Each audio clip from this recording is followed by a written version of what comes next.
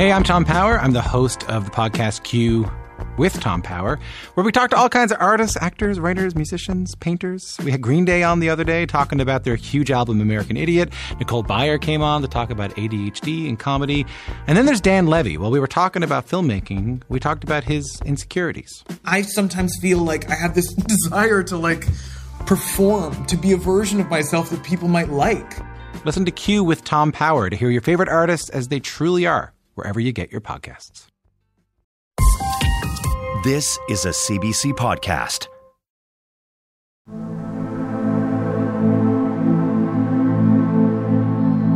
Welcome to Ideas. I'm Nala Ayed. It's the year 1947, a year of two partitions.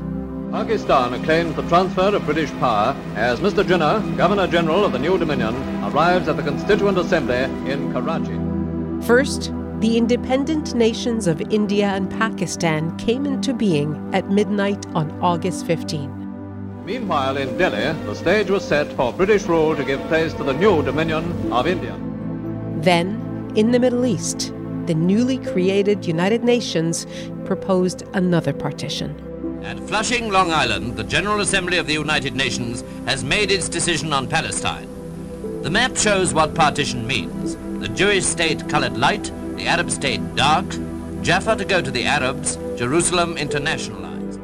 On November 29, they voted to split British Palestine into Arab and Jewish states. 1947 was a year when you could almost hear the tectonic plates of history straining against each other. There were new borders, new international institutions, and the looming threat of new wars. Today on Ideas, the fifth installment in our series, The Shock of the New. We're exploring what Salman Rushdie calls a hinge moment in history, moments when all must be remade, rethought, reimagined, and rewritten. Our panelists are Cindy Ewing, Professor of History at the University of Toronto, Sanjay Ruparelia, Professor of Politics and Public Administration at Toronto Metropolitan University, and Besma Momani, Professor of Political Science at the University of Waterloo. This is the year 1947. Fractures and tectonic shifts.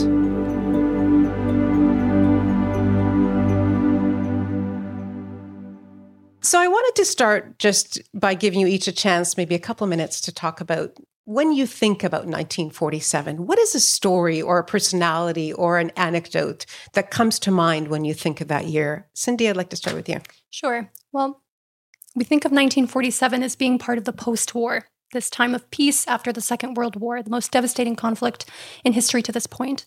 But I'd like to remind you of this moment that took place in the summer of 1947. The royal government of the Netherlands launched a military offensive against the Indonesian Republican government, the Republican cabinet. This military offense, called Operation Product, took place July 21st, 1947, and it led to the arrest of the entire cabinet of the Indonesian government. This remained an issue of international crisis, a topic that was discussed by the United Nations, that became a subject discussed by the Security Council for about 2 years until Indonesia regained its independence in 1950. So I think of that moment as being part of the violence of 1947, that the post-war peace of the Second World War actually brought about the resurgence of colonial warfare in some parts of the world, especially in Asia and Africa. Thank you, Cindy. And Sanjay? It's such a momentous year. So it's the establishment of the GATT and the IMF, the International Monetary Fund, the beginning of the Marshall Plan, the Truman Doctrine. But I think for me, partly because I'm of Indian origin and I study India, it's principally my area of work, it would have to be what's happening in the subcontinent. And the figure that really stands out is Jawaharlal Nehru, India's first prime minister. And I'm going to cheat a little bit and say, so it's three interconnected moments. One's in January when the Constituent Assembly, which is creating a new constitution for India, it met between 46 and 49. So in January 47, it closes its opening session. And he says that the aim of this assembly is to create a sovereign democratic republic, which is committed to justice, liberty, equality, and fraternity. In March, Nehru hosts the Asian Relations Conference, which is the forerunner of the non-aligned movement. which develops in the 50s. And then, of course, on August 15th, India becomes independent, but also through the partition of the subcontinent to India and Pakistan, which is a colossal human tragedy. And so these three moments really do come together because the first really represents India's democratic revolution, which I think many scholars now see as the sort of the third great one in modern world, sort of from the French and the American to the Indian. It's the beginning of the non-aligned movement in some ways, or its forerunners, although Cindy will know much more about this than I do. But then there's also the tragedy of partition and the question of what is the basis of these new nation states in the post-colonial world. Wonderful. Besma. Yeah, similar to Sanjay, I think two things. Certainly, the liberal international order is born at this time, where we think about, indeed, these organizations, what are the IMF, World Bank, the GATT. I mean, all of the real core rules of the trading system, of the finance system are all, if you will, codified at this time. And we'll talk about this, I'm sure, but they're being challenged from within. And so certainly today, I think there is a real pushback to all those rules. Similar to the partition of India, the partition of Palestine comes in 1947 as well. This is when the United Nations, again, a very, very new organization, only 2 years old, basically effectively talks about the partition of Palestine into two, the state of Palestine and the state of Israel. As we all know, the state of Palestine has not come to fruition. And we have a basically set of 6 to 7 wars. If you count some of the smaller ones, I think we would get to 10, 11, 12. And certainly still a very core sore point throughout the entire Middle East. So those are two key, I think, things, and that we're still very much, I think, reeling with the events of 1947 till today. Yeah. You've all mentioned aspects, of course, that we'll touch on throughout this discussion, but can we maybe just go backwards slightly and think about the decade or the years leading up to 1947? I'll stay with you, Besma. Mm-hmm. Can you talk about what the forces were that kind of informed what happened in 47? You mentioned a couple of them. Yeah. Well, certainly, I mean, it's only now, I think, and I say this sadly, and certainly I know Cindy's been working on this for a lot longer, but we're starting to understand colonization writ large. I think we've had an awakening, I think, in Canada, which is, long overdue to understand the forces of colonization. But, these were the test cases throughout the entire southern world of colonization. And, certainly, Sanjay talks about, the partition of India. You don't have to look far, but the very same people who devised the idea of partition of India were the ones that were, devising the partition of Palestine. And it was a very basic premise that you can't have people who are different live together, which was so, incredibly sad. And all of a sudden you have a foreign force telling you, you are not to live together. You must each take your own states, if you will. And as we saw in India, probably the worst of all kind of human migration, there's a literal picture, I think, always stands out to me of, just a line of people going one way and a line of people going the other way to divide India. And it's just horrific to think. And these were neighbors. Cindy, when you look at that decade before, what are some of the forces, the tectonic plates that were leading to some of these events that Besma's talking about? Yeah, Besma's point that this is a moment of change and division. One of the things that I always tell my students is that this moment, the 1940s, is the largest expansion of the international system in history. We get the birth of more countries, more nation states than we've ever seen before. But we have to keep in mind at what expense. Mm-hmm. And not only is this a moment of birth of new countries, it's also a moment of stillbirth, that Palestine does not become a sovereign state in this moment. Partition is the creation of boundaries. This is very much a reflection of the energies of the great power states after the Second World War. The Second World War is extremely exhausting to Britain, to the United States, which arises, of course, as the most powerful country in the world at the end of the conflict. But the exhaustion of colonial powers for France, for Spain, for the Netherlands, means that holding on to their territories overseas becomes a great challenge. It's a financial burden. Do we hold on to these countries? Do we continue to manage, administrate these places? And the British say no. We are going to divide Palestine. We are going to grant sovereignty to India and the creation of Pakistan. And unfortunately, this is a process of great violence. So one of the forces that I would point to in the 1940s is a process of mass violence and displacement of people. That the war itself and then the aftermath of the war creates all kinds of conflicts, the rise of international terrorism, civil wars in many post-colonial states take place in the 1940s. So I want to emphasize that it's a moment of great violence and remaking of what it means to be independent or to be a state. Sanjay, pick up on that if you don't mind, and talk about, if you don't mind, the idea of how the wars affected the way the world thought about global governance and the institutions that were being put into place. No, that's a really important question. If you think about 47 as the beginning of the Cold War, so then how do you trace that back? Well, the Russian Revolution, you have to go back several decades to 1917. And of course, we know 1949 is the other great revolution, is China. So those are kind of bookends. And so war is the engine, a violent engine of history and change. The other thing that I think is so important, and it's great resonances to today, is of course the crash of 29 and the Great Depression. And that was the realization that what we call sort of the principle of laissez-faire economics, that the market decides how societies should be govern themselves, and that the dictates of the market determine how societies should respond. It all came falling apart in the Great Depression. And it's in this period, of course, that we see the birth of advanced welfare states in the North Atlantic world, in Western Europe and in North America and Japan. And that's really crucial, because we think back now to those 30 years, the French call it les 30 glorieux, the three glorious decades. Why were they glorious? Because you had a commitment to full employment. You had a welfare state that was created in many of these countries, our countries here in the West. But governments were allowed and justified in intervening and protecting segments of the population from the depredations of a world market economy. And so those 3 decades were crucial for stabilizing our democracies in the West, but had a very different picture in the South. That's what I would think about. Besma, do you want to pick up on that? Just when you think about global institutions, just the effect of the war in the design of these organizations and the purpose behind them. Yeah. So, I mean, I think we need to remember that the idea of the nation state was born then. And this is really quite simple. You know, the state, we understand, it's territory, it's institutions, it's a government, so to speak. But the nation is that nebulous concept.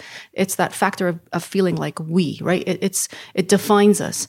And the key point here is that, you know, in 1947, people did not necessarily see themselves as a part of a state. They didn't think of themselves that way. They thought of themselves in terms of their culture, their identity. That was their nation.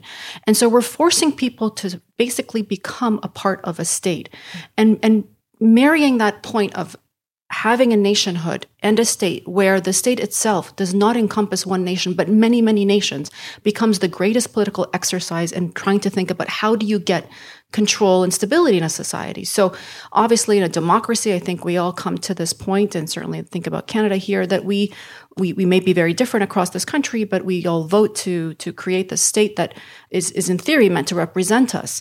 What do you do when you have a country like India where you have hundreds and hundreds of nations, hundreds of different people who identify as being different, and now you're forcing them to be thought of as a statehood? And so the political exercise then becomes either repression, right? So you either force people to start to self-identify. Certainly, we start to see states build mythologies of themselves, which, you know, as I would teach my students, the easiest way and the simplest is to start to create us versus them. And so conflict starts to brew. The United Nations at that time in 1947 had 56 members. Yeah. Right? And we know today, I mean, we're at 200 plus, but if we were to just go by the concept of nation, we would have thousands of representatives at the UN. Mm-hmm. So here is an institution of 50 so-called states and entities determining the course of the world, voting to say, you know, yes, we're going to partition India into 2, 3, if you count sort of East Pakistan as well, the future Bangladesh. Similarly, you'd have with the Middle East. And so this is the real challenge here, is that we are forcing people to identify as something else, and that political exercise to get that state to function as such really unleashes repression and autocracy and a whole bunch of wars in ways that I think we can't measure because it is so catastrophic. Speaking of the United Nations, in 1945, one of the Charter of the United Nations, one of the key purposes or stated purposes was to, quote, reaffirm the equal rights of nations large and small. I'm wondering, Cindy, how did that change geopolitics at the time? Yeah, so the United Nations is very much premised on this idea of the sovereign equality of nations, right? That all states, or all nation states, as Besma pointed out, have an equal say in international affairs. We can discuss the practicalities and the realities of this type of system, but in 1945, there really was an effort to try to shape how peace would be settled, created at the end of the war in a way that would involve a more inclusive process. So rather than the great power states, let's say the most powerful countries of Europe alone determining the terms of a settled peace, this would be something that would be done by consensus involving many states. And so this idea of sovereign equality, it's important that the Charter points out nations large and small. And so small is really pointing to these small nations or small countries that don't possess the economic or military power of some of the more historic great powers. And this was a way to really bring in new nation states, countries like India, which were perceived at the time and very much were weaker militarily and economically, to participate into the decisions of international affairs. So this really was a fundamental change in thinking about how the rules, the behaviors of international peace would be determined. This becomes the stage for involving countries that previously did not have a say publicly to now participate and really emphasize their own needs and priorities. And that fundamentally changes international relations through the next few decades as well. And on the eve of 1947, of course, we have Churchill in his famous speech in 1946, the Iron Curtain speech, setting the stage for this long period of Cold War. How did the Cold War back then, Sanjay, in that period leading up to 47, contribute to the shaping of the world order as it was being formed at the time? Yeah, I mean, it's such an important period. I was thinking what Cindy was saying about the UN. What's really striking, there's a terrific history by historian Mark Matzauer called No Enchanted Palace.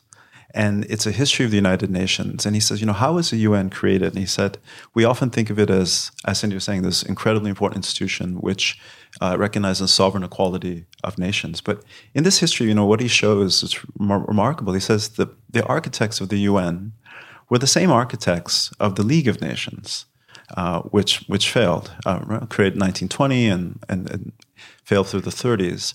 And in fact, some of the architects were, let's how we should. They're basically defenders of colonialism. So Britain and France very much came to the UN in Dumbarton Oaks in the early 1940s, not thinking that they were going to have to relinquish their empires. So this proliferation of members of the United Nations was never foreseen when the UN was created. And in fact, it was, according to historians, some people like Matzauer are saying, it was actually someone like Nehru and then others who turned the General Assembly into a platform for anti-colonialism. And they really pushed that. And it was in 1946, the same year that Churchill gives a famous speech with the Iron Curtain falling, that Nehru takes the issue of South Africa denying voting rights and residential permits to Indians in the Transvaal to the floor of the General Assembly. And it electrifies and it radicalizes the possibilities of the UN.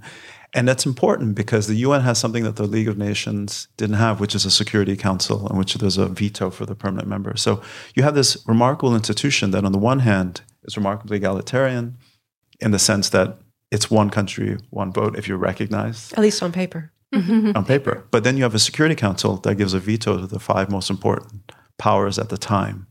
And so it's this incredible hinge moment because you see the beginning of the end of the old European empires, but you see the creation of an American empire and the Soviet empire as well. Yeah. And so there's that incredible moment where these 2 different timescapes are colliding. I was wondering, for any of you, to what extent you think that these new institutions, the UN and IMF and NATO and all of them, were actually being shaped by nations outside of the West. Was that actually happening, do you think, at any level? Back then? Yeah. I mean, certainly there have been historians that looked back at for example, the Bretton Woods meeting where the IMF and the World Bank were first created and did say that indeed there were inputs of development thought that came from many parts of the global South into the thinking. But I think that's a bit of an optimistic view. I think if you look very carefully, the rules were made for those of the victors, right? This is what we know about history throughout. And certainly the global trading system, the finance system, the development system were created in mind to sort of keep many Western powers. By then, of course, it's not just the colonial powers, it includes now the United States, to be supreme and to continue to hold the reins. And certainly there was a point of compromise. I mean, I think if you think about the fact that, in 1947, the designers of the United Nations still felt that it was compelling to have countries like China. I mean, China at that time was really quite weak. thinking about having a country like Russia, or back then the Soviet Union, was a compromise to the cooperation during the Cold War, or at least, to World War II, where they did cooperate, the Allies and the Russians. I think that there was an effort there to think through how to get countries on board, but I would say it was mostly cosmetic. I mean, if you really dig deep into the rules of the system, what we refer to as the liberal institutional order today, they are very much designed to really benefit the West, and they still do. Mm-hmm. And that's why we have so many countries today who are saying enough is enough. We're not going to abide by the rules of the game that you created to really benefit you. Sanjay? Yeah, I think, as Besma was saying, what's striking about the GATT, the General Agreement on Tariffs and Trade, and the International Monetary Fund, when they're created, the World Bank, there was a built-in bias. I mean, they're very important for the West. They stabilized these societies that have been devastated by war in Europe. But they were biased towards dealing with the problems of advanced industrialized democracies, which is why in the 1950s, this is also the birth of the whole discipline of development economics. Mm-hmm. So you have figures initially, particularly from Latin America, Raul Prebisch, who becomes the director of the UN Economic Commission for Latin America, and has a diagnosis and says, well, these countries have suffered 200 years of imperialism, and the industrialization of the West was very much at the expense of the South. And these institutions, while they're very important for the West, can we develop? And so there was a whole drive to create new institutions in the United Nations system that would be more directly concerned with the problems of underdevelopment in the post-colonial world. So you have in 1964 the creation of the UN Conference on Trade and Development, UNCTAD, which is still, if you want to understand the views of the Global South when it comes to the international political economy, that's that's the organization whose reports are really important that you read, because they begin to realize that the Bretton Woods system, which is so important for the West to stabilize itself, was not really concerned about the problems of underdevelopment. And so, long way of saying that, I think what's very interesting is how institutions, even ones that are created by certain architects for certain purposes, they can be turned around by political agency. And that's what a lot of these statesmen were trying to do. Yeah. What can the UN do that it wasn't designed to do?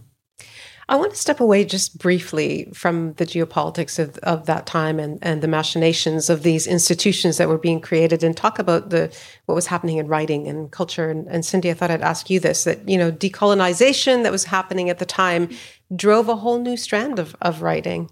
And it changed, at the time, the way we think about identity and nation. And so I'm wondering what role you think, generally speaking, writers and artists were playing in this new era of decolonization. Yeah, so I just want to emphasize that, this moment in history is a moment of great political change. This is a time of great production, ferment. And so in this setting, there still are idealists who try to bring together these different post-colonial states. And so Sanjay mentioned Jawaharlal Nehru, the first Prime Minister of India. And in 1947, in March and April of that year, he hosts the Asian Relations Conference, which Sanjay mentioned. This is the very first conference of post-colonial states in history. You now bring together brown and black delegations, not governments, not diplomats, not state leaders, writers, artists, dancers, many of whom themselves have theatrical backgrounds or who participated in the freedom struggle for their countries, who then seek to build universities, to try to foster cultural events and interconnections between these different post-colonial states. So the Asian Relations Conference is attended by over 50,000 people, takes place in the Red Fort in Delhi.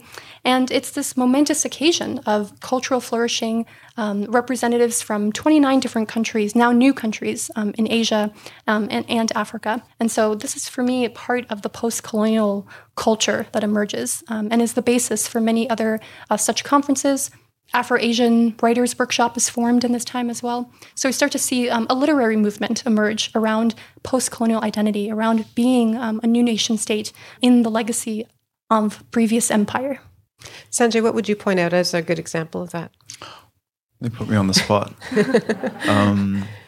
1950s, I think, is a moment when, and there might be some of you here in the audience who know this better than I think if you're looking at India, film becomes central to nation building. Nation building is about what are the cultural resources that make a particular nation distinctive. And of course, as we know, nationalism is much about remembering as forgetting. So, it's not a straightforward exercise. But I think in the 50s, you begin to see, very important works of literature that are being published in India, and of course, many of the other states, and Africa in the 1960s. If you think of the sort of the great figures of post-colonial literature, the Achebes, the Ngugis, and so on, they're writing in this period in the 50s and 60s because they're trying, in a sense, to say, who are we? What was our history? How did colonialism reshape our societies?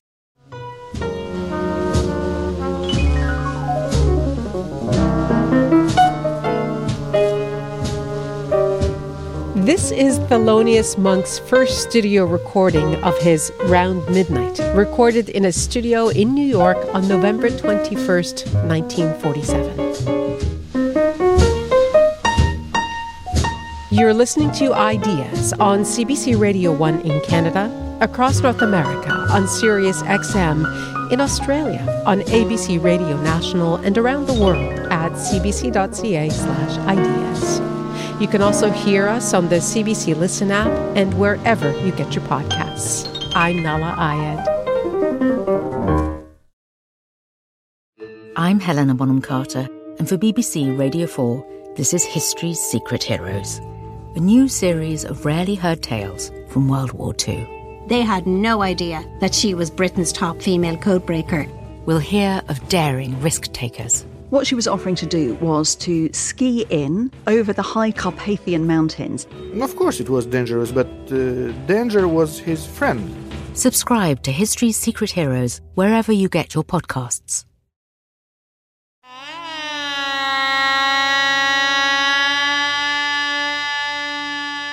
This is a song by Ustad Bismillah Khan, whose music was played at the Red Fort in Old Delhi on August 15, 1947, the day India and Pakistan became independent nations.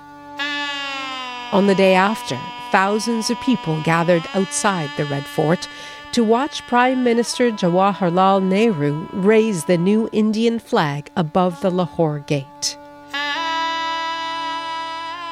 You're listening to the year 1947, Fractures and Tectonic Shifts.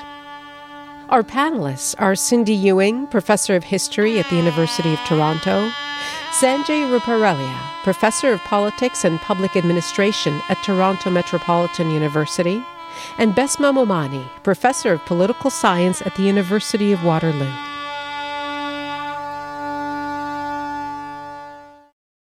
So let's talk about the main event of 1947, where, one of the main events that you know a lot about, which is the Partition of India. What models for nation states do we get in the creation of India and Pakistan? Right. So the constitution that India promulgates in 1950 is a remarkable experiment.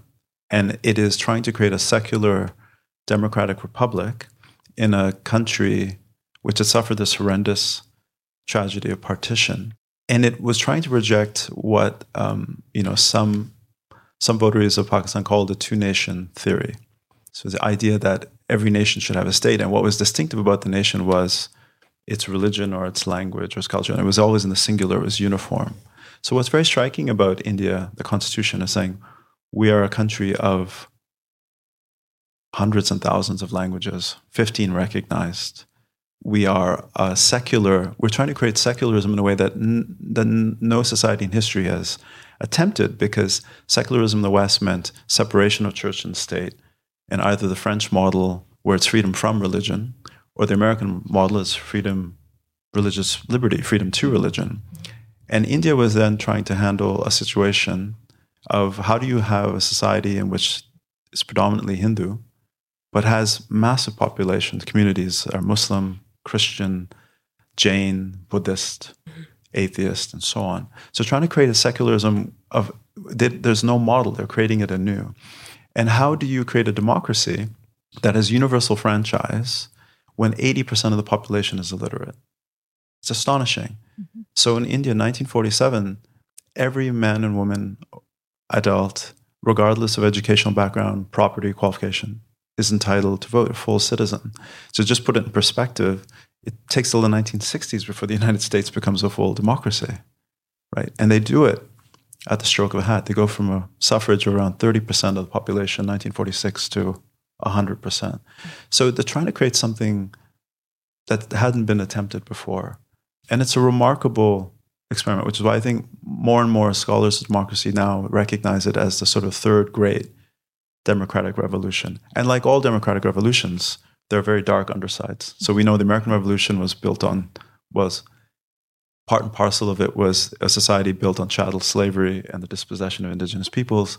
The French Revolution, right, had this incredibly complex revolution which had all kinds of other violent tendencies, and it takes France 150 years to stabilize as a democracy. Mm-hmm. So you have, I think India represents this really remarkable experiment. And up until the 1970s, it remains a democracy. It has a 2-year spell of emergency rule. And then, in very Indian fashion, it ends with an election. Yeah, of course. Yeah. So Sanjay described Indian democracy as an experiment. What is the status of that experiment today? It's in severe trouble. India has been governed since 2014 by the Hindu nationalist party, the Bharatiya Janata Dal. And it's the most powerful presence in politics in India. But the ideology of the BJP is Hindu nationalism, and it's a direct repudiation of the Constitution of India of 1950, which was to create a secular democracy. So there's an attempt to make India a Hindu nation, in a sense to what Hindu nationalists would see as the unfinished business of partition. That partition was the creation of Pakistan as a homeland for Muslims. And so they always felt they were committed to creating India as a homeland for Hindus. There is a narrowing of the understanding of citizenship. The natural citizen of India today, according to the BJP, is a Hindu. So minorities are very much at risk. And it's a very dangerous moment in India. I just want to quickly read something that Rushdie says about being a child of 47. He says, I was a member of the first generation of free Indian children to be born in over 2 centuries, infused with the spirit of new liberty, but carrying with us also the knowledge of blood, of the great massacres of Muslims by Hindus and Hindus by Muslims that attended that moment of freedom. A transient generation is exceptional. It is neither of the past nor wholly of the future, and it was my gift as a writer to have that unique moment as my birthright. How closely do you think that resembles the average of experience of the children of 1947 back then? I think the events of partition, are seared into public consciousness and individual memory. I mean, my own mother is from Sindh, which is now in Pakistan, and her earliest memories are of the riots of 1947 in August. Her family was Hindu. My grandfather's best friend was Muslim, and he protected them. And he basically allowed them to escape by boat from Karachi to Bombay. And I think so it's a definitive moment, I think, for every family. Yeah.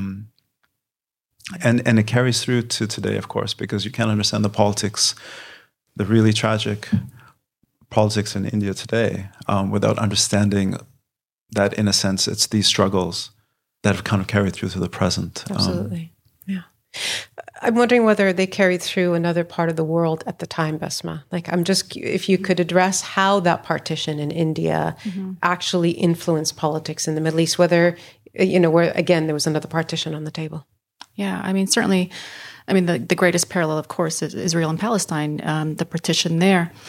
I think one of the things that also comes out of the 1950s, if I may, is this real frustration with getting their economies going, right? You've created the rules of the system in terms of liberal internationalism and the terms of trade, if you will.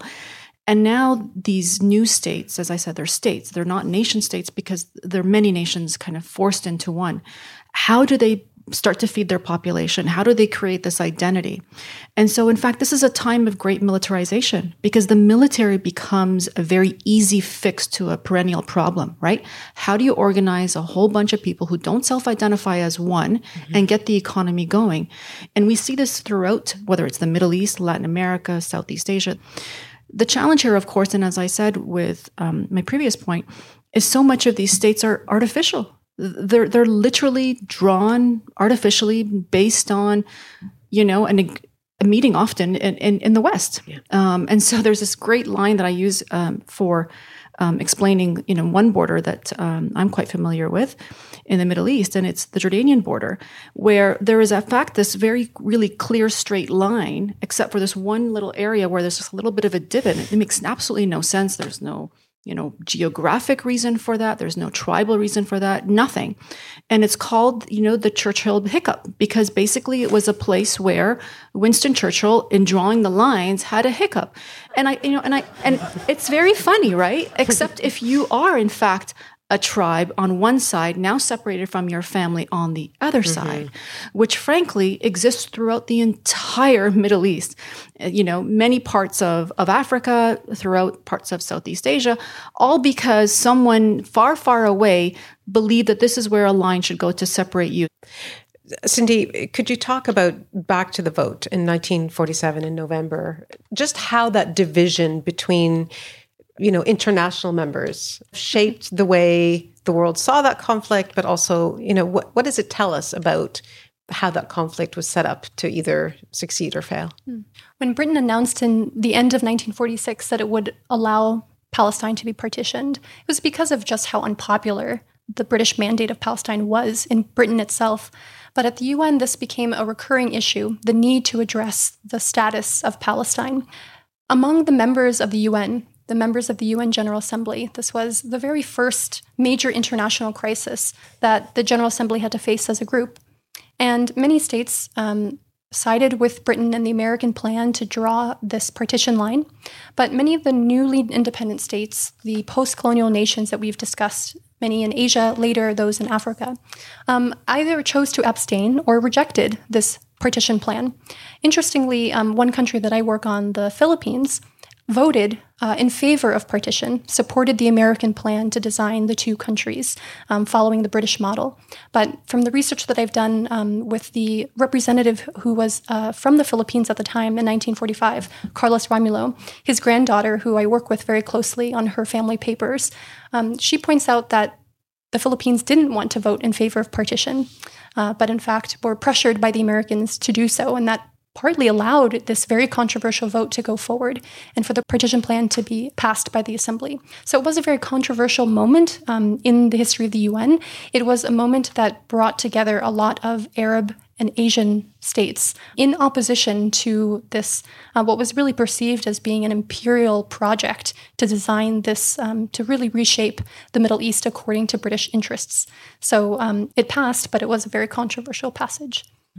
Is there a line to be drawn, Besma, between that division back then in the international community and the way the conflict has ended up the way it is today? Can you draw a line there? Well, certainly, the state of Palestine hasn't been realized. That was always, if we talk about partition, it was to create a two-state solution at that time. I think what people don't recognize often is how unequal it was divided at that time. And if we take the historic mandate of Palestine today, the Palestinian people at the most recent negotiation were being offered like 14 to 12% of that historic Palestine. And back to 1947, when it was first devised, it was 2/3 to a future Israeli state and 1/3 to the Palestinian state. And as I always say, people at that time, if you talk to Palestinians, the thought of them being told, you're going to have to give up 2/3 of your territory for a refugee population undergoing a horrific massacre far, far away in Europe, it was just inconceivable to them. It just did not make sense. And I think anybody, if you just present that argument to them, doesn't make sense. But of course, today that's often been used as an excuse to say, well, the Palestinians rejected a great deal, right? They were offered a state, 1/3 of their territory. And now look what's on the table. We're looking at, again, 14%. Right. So there is this, I think, history is always 20/20, as they say, or, it's easy to look back and say, oh, it should have been realized. But I don't think people understand the severity of how crazy it sounded, frankly, right? It just sounded really unexplainable to say, well, why are Europeans effectively deciding this? Which, by the way, out of their own anti-Semitism, we have to remember, right? It's not a benevolent gift to the Jewish people as they believe it, which it very much is to them. But in fact, the reason why we see so many of these Western, it's primarily Western states, because there were 56 at the time, 33 abstained. Those that voted were primarily Western states. Of course, Philippines and others were on the outliers. It was out of their own anti-Semitism. They didn't want the Jewish population of Europe coming to them. So it was a matter of finding them an alternative home. And certainly, of course, there's a deep, deep historical resonance there. But that, I think, is a really important point that we often forget, is it looks so easy back then to say, why didn't the Palestinians accept that state?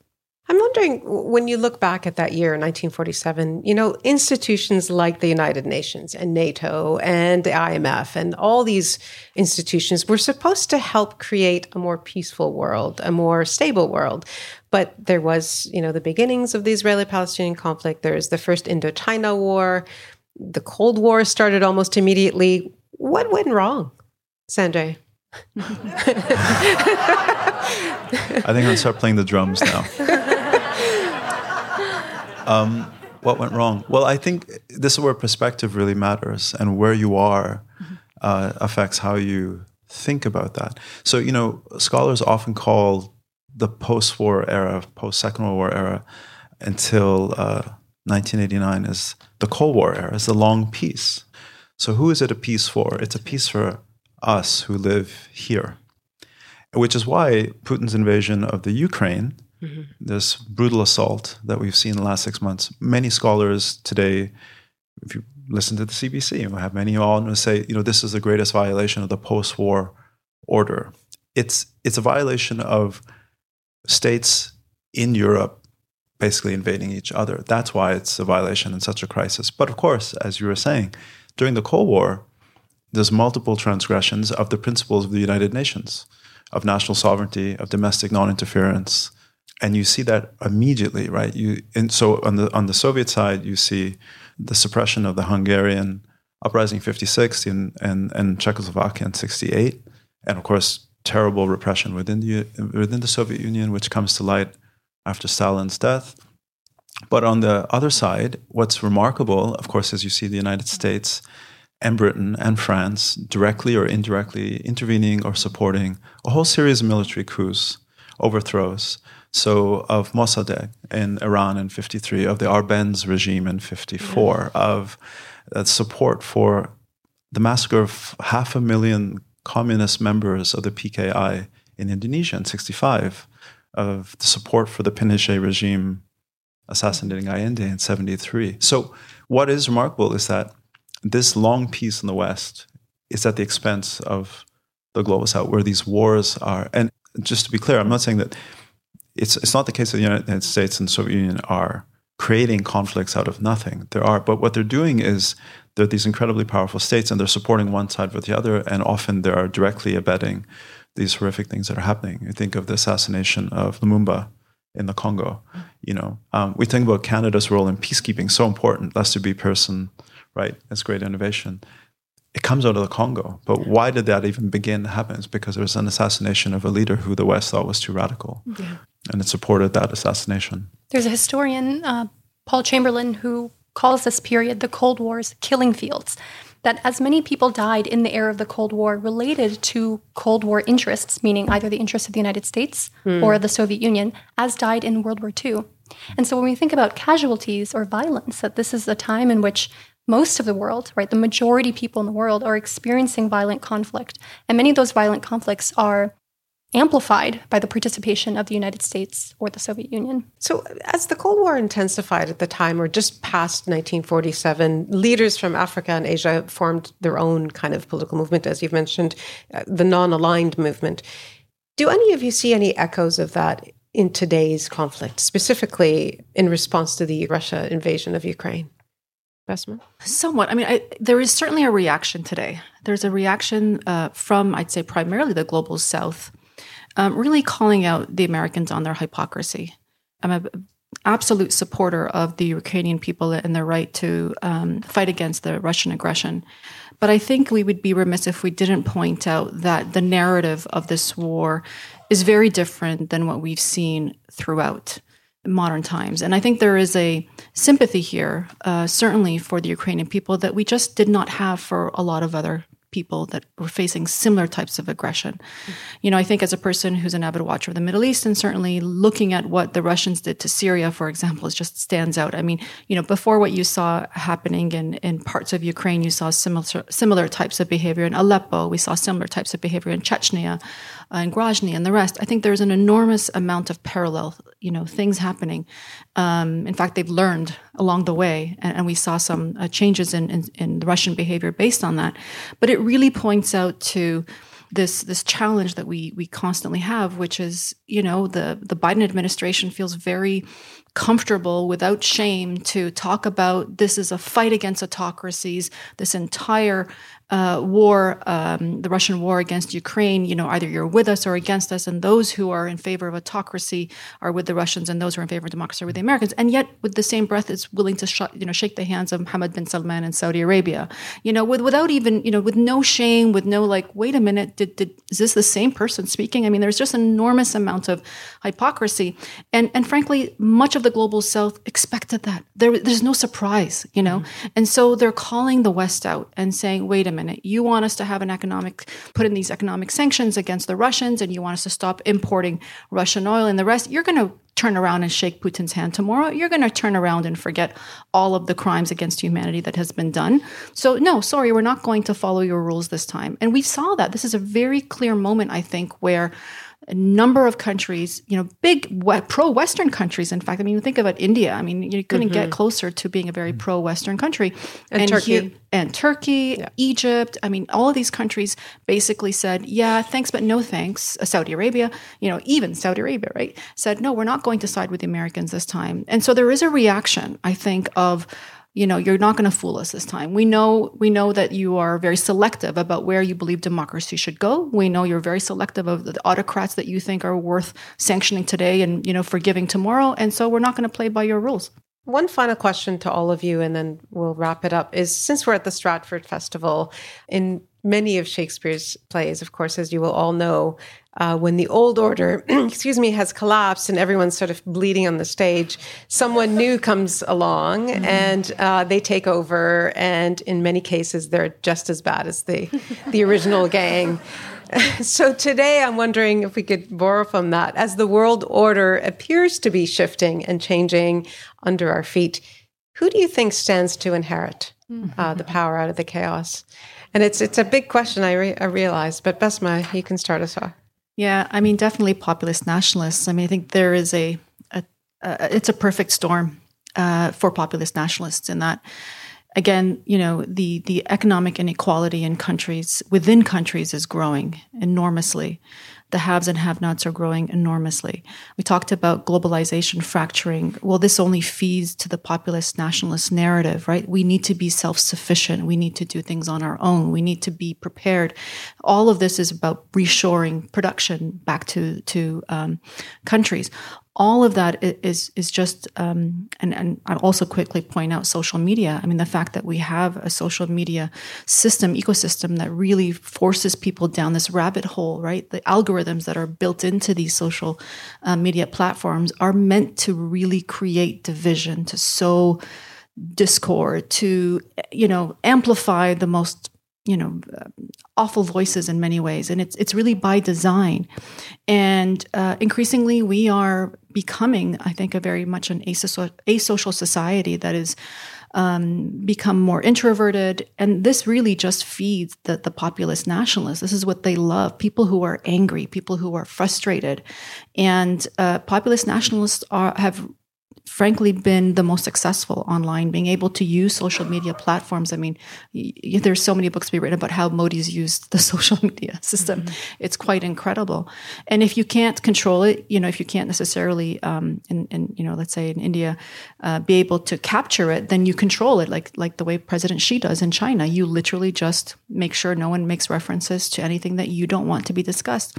And that is before us. It's become very much possible to create this firewall wall. We are going towards perhaps a fractured internet. This has become a phenomena that we don't talk about enough. And that really just means that there's less and less conversation, more chaos, more discord. So it's a scary time, but there is a perfect storm today that I think will bring to rise more and more populist nationalists. Trump may be gone, but Trumpism is coming back.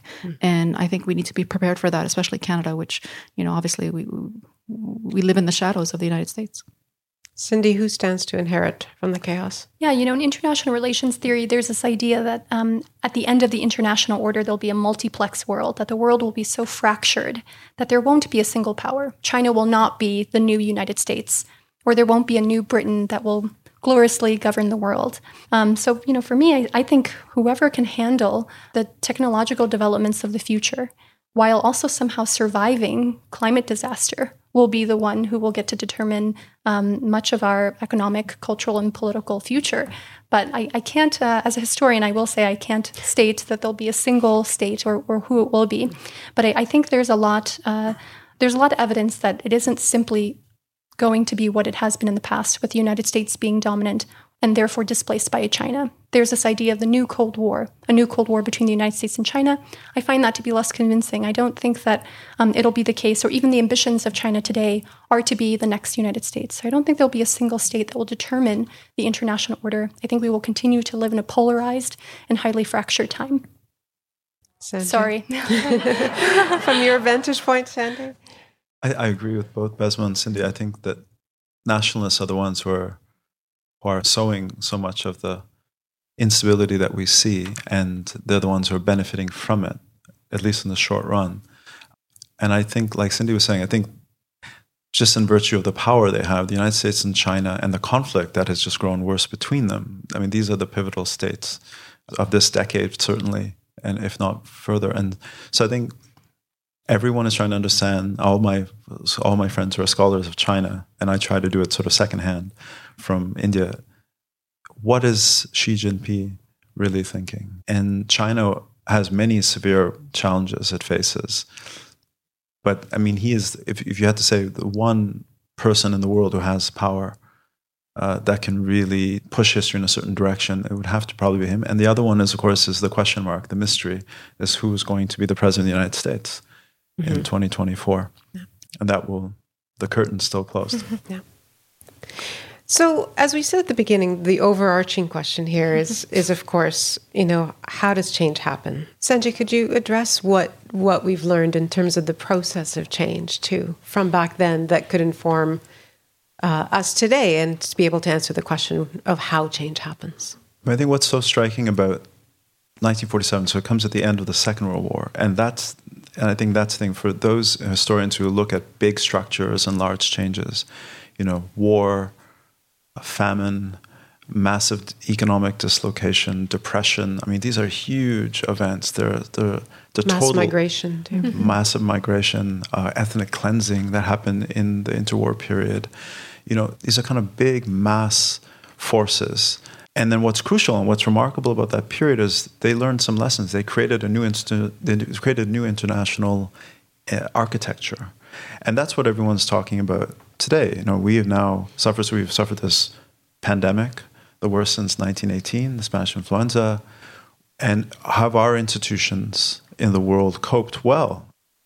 They haven't coped well at all. In fact, they've coped quite terribly when it comes to questions of equity. We've seen vaccine nationalism, or what many in the Global South will call vaccine apartheid. Mm-hmm. And we now have a war taking place in the heartland of Europe, and the risk of war in the South China Seas. So war, disease, massive economic recessions, I think they sort of put history on the move, so to speak. And then what depends is how we respond to them.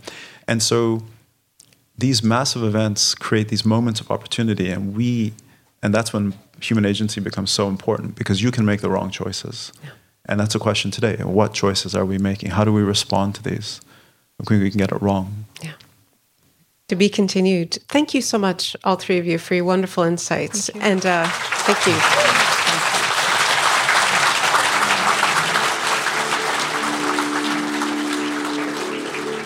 On Ideas, you've been listening to The Year 1947 Fractures and Tectonic Shifts.